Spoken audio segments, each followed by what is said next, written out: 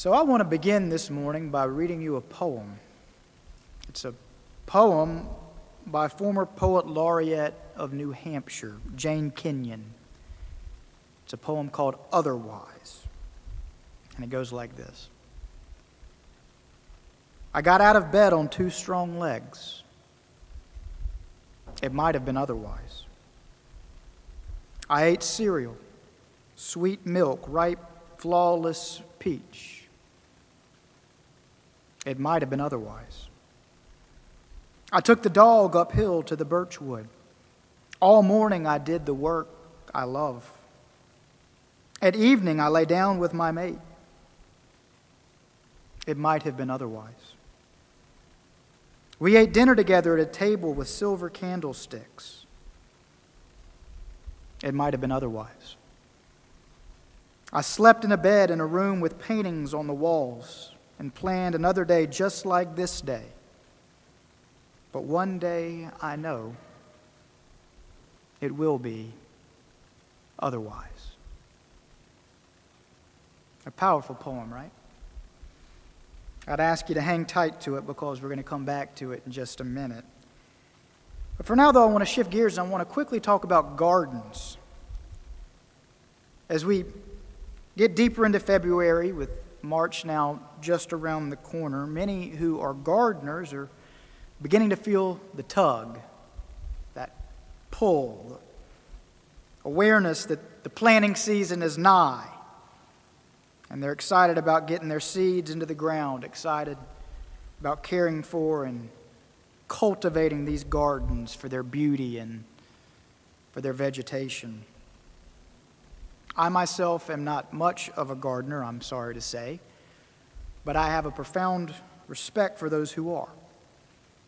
In fact, my church in Kentucky started a community garden ministry early in my tenure there. And one of my great joys while being in Kentucky was spending time during the week walking around in that garden, just admiring its beauty and praying for those in the local community who would be fed on its account. And here's why I bring that garden up this morning.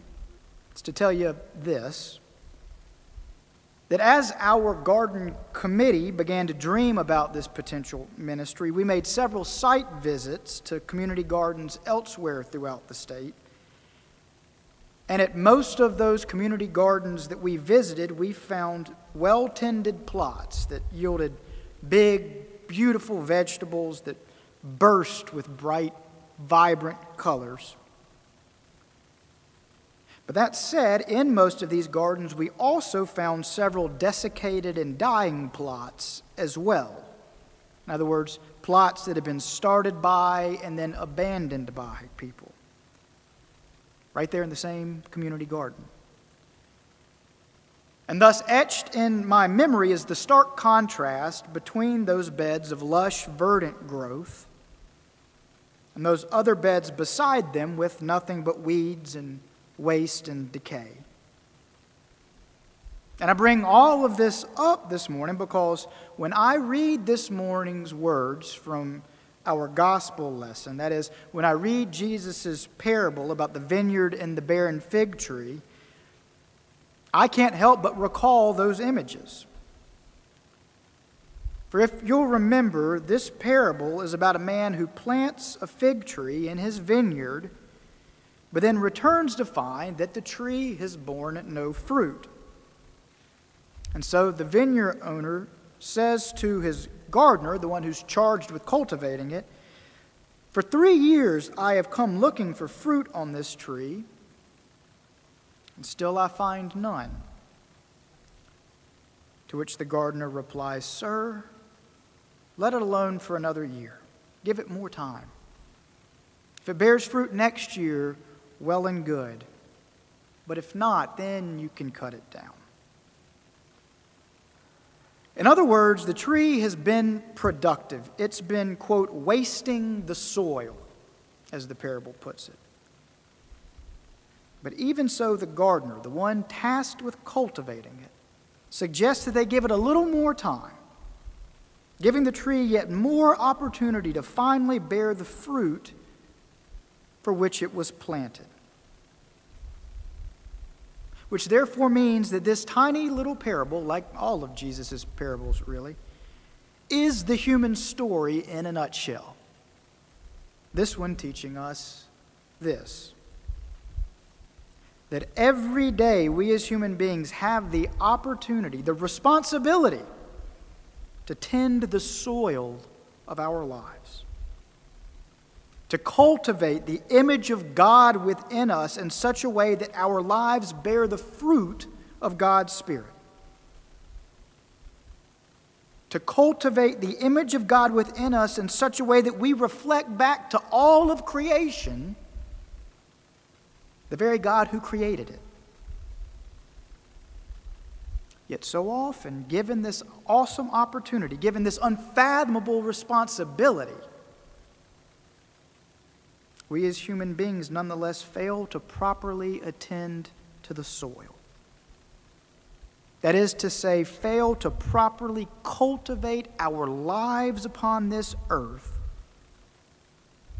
so as to bear the fruit that we as human beings, that we as God's image bearers, were designed, were planted here to bear. Yet, and here's the exquisite part of this parable, the exquisite beauty of it, and yet, all the while, the unconditional love of God, expectant though patient, continues to call us out of ourselves and into a life of love and gratitude and service.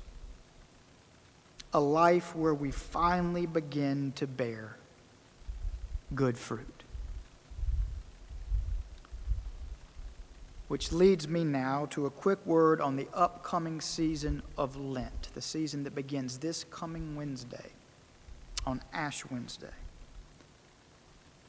Among the many things that Lent serves to remind us of as the Christian church each year is that we as human beings are not just here. That the existence of humanity, and thus the existence of each and every one of us, is not arbitrary, is not accidental. That instead we are fearfully and wonderfully made, as the Scriptures put it. Designed by God with a purpose. Created in God's very image and marked by our responsibility to and for not just one another, which is an awesome enough thing, but for all of creation. Planted by God, if you will, to bear fruit. So much more than the simple morality that this metaphor of good fruit is often reduced to in Christian circles. Things like abstaining from certain vices and engaging in certain behaviors. Bearing good fruit refers not so much to individual acts as to a full-on disposition, a full-on orientation. Instead of being about isolated mistakes or isolated good actions, bearing good fruit is about having cultivated a condition of character, about having arrived at a state of being. In short, to bear good fruit is to live in accordance with who and what we were designed to be. And as the Christian tradition and as the Holy Scriptures teach us, the human design is built for love of neighbor, service to and for one another, care for and stewardship of creation, and dependence for every waking breath on the God in whom we live and move and have our being. Which is to say, we are wired in such a way, designed in such a way, that it is by doing these things, by bending our wills to this our design, that we grow and thrive and flourish. And thus, when we act in accordance with this our design, certain results follow. We and those with whom we interact in the larger world around us all come to know greater and greater levels of love, joy, peace, patience, kindness, say it with me, generosity, goodness, faithfulness, gentleness, and self-control. And moreover, the creation over which we are caretakers comes to flourish further and further reflect back to God the verdancy and the vitality for which it was originally created. Thus, it is not accidental that Paul listed these as the fruit of the Spirit. Nor is it therefore accidental that we repeat them as a community of faith each week. For these are the fruits humanity was designed to bear. They are not arbitrary virtues or things incidental to human flourishing. Instead, this is the very essence of who we were created to be. This is the end and goal toward which we are oriented and which the coming kingdom will bring to fulfillment. And thus, when we don't love our neighbors, and when we serve ourselves rather than one another, and when we cravenly try to control creation for our own wants and conveniences, and when we depend on ourselves and not God for meaning and purpose and control, when we do these things, we don't just err. Instead, we quite literally work in opposition to our very design, to our very nature. And so just as living in accordance with our design bears certain fruits, so too does failure to live in accordance with our design also bear certain fruits. And those are things like competitiveness, and envy, and bitterness, and acquisitiveness, and resentfulness, and jealousy, and constant anger, and rage, and anxiousness, and insecurity. In other words, it results in our becoming the very opposite of what we as human beings were created to be.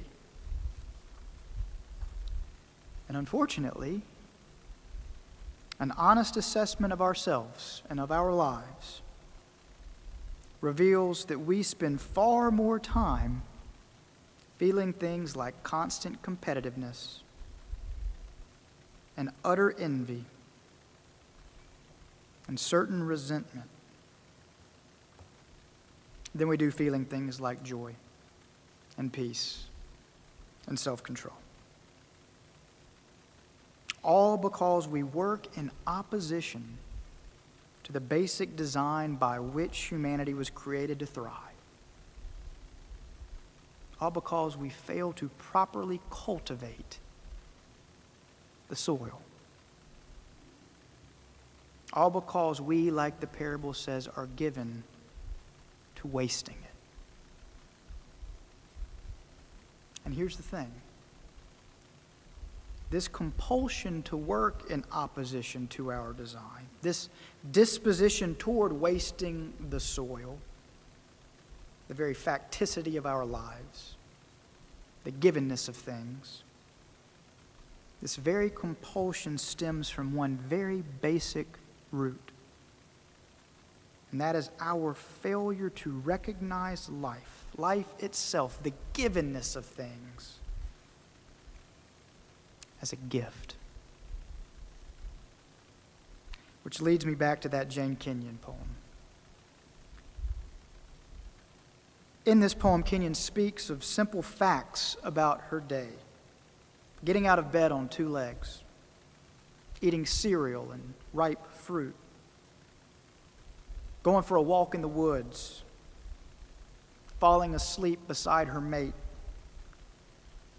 But the thrust of the poem, the underlying point, is Kenyon's recognition of how each of these things, simple and mundane though they are, how each of them is a gift. A gift that ought never to be taken for granted. A gift that ought always to be met with gratitude. Because, as she so eloquently says in the poem's refrain, each of these things could be otherwise. And further because one day, as she says, each of these things will be otherwise. Thus, it is a poem about gratitude, about appreciation. Appreciation of legs and cereal and fruit and woods, yes, but much more important than that, about appreciation of life, of the beauty and the wonder and the mystery and the opportunity that life is. And so to tie this all together, to fail to recognize life this way, to fail to appreciate life for the wondrous gift that it is to make it literally impossible to become who we were designed by God to be. Because only when we see our lives, only when we see the very fact of our existence through the lens of humble appreciation, through the lens of gratitude, only then do we ever feel moved to love our neighbor for love's sake and not for our own. Only then do we feel moved to serve someone just to serve them and without agenda or complaint. Only then do we feel moved to care for creation, not for mercenary reasons, but for the simple reason that creation is a precious gift and thus, like all precious gifts, deserves to be cared for and nurtured and cultivated. Which is to say, it is only when we've accepted, when we've truly come to terms with the fact that everything could be otherwise. And moreover, as Lent reminds us of, that one day it will be otherwise. It is only then that we can start using the soil for what it's really for, instead of merely wasting it. The old saying's right. Life is a garden. Life is soil. And humankind has been planted in this soil for a purpose. But not just to dig it, as the saying has it, but so much more than that, so as to cultivate it. I close then by saying this. To be created in God's image is to bear the responsibility of reflecting God's very essence, of bringing about God's purpose and intentions throughout all of creation. That, nothing less than that, is what it means to bear good fruit. That and nothing less than that is what it means to be fully human. But so long as we as human beings remain in petty competition with one another, so long as we continue to accumulate and hoard and waste, so long as we continue to resent and divide and exclude, so long as I and we and us remains more important than she and they and them, so long as all of this, we will not bear good fruit. Not because we don't want to, but because we quite literally can't. Because the simple and unavoidable fact is that God did not design us to bear fruit that way. And thus, instead of being like those lush, vibrant beds I spoke of earlier, which is what we're supposed to be like, we instead will be like those dying, desiccated beds that were lying there just beside them. Instead of thriving, we, like the parable says, simply be wasting the soil. And so a man had a fig tree that had not yet borne fruit, but he gave it a little more time to finally use the soil for its true purpose. It is both a haunting and illustrative image. And it teaches us a beautiful and inspiring and altogether heartbreaking truth about who God is and about who we are. For it teaches us that we are too often not who we are supposed to be. Yet it also teaches us that God never ceases lovingly and patiently calling us back to our true design. In other words, it teaches us that God sees us in our brokenness, sees us spinning our wheels and trying in vain to establish life and meaning and purpose outside of our human design. It teaches us that God sees us wasting the soil. It teaches us that this breaks God's heart.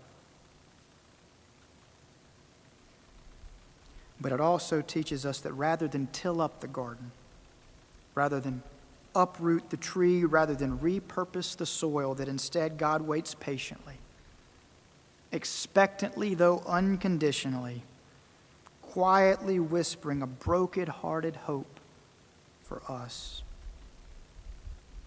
that we would finally see what a gift we have been given with this soil,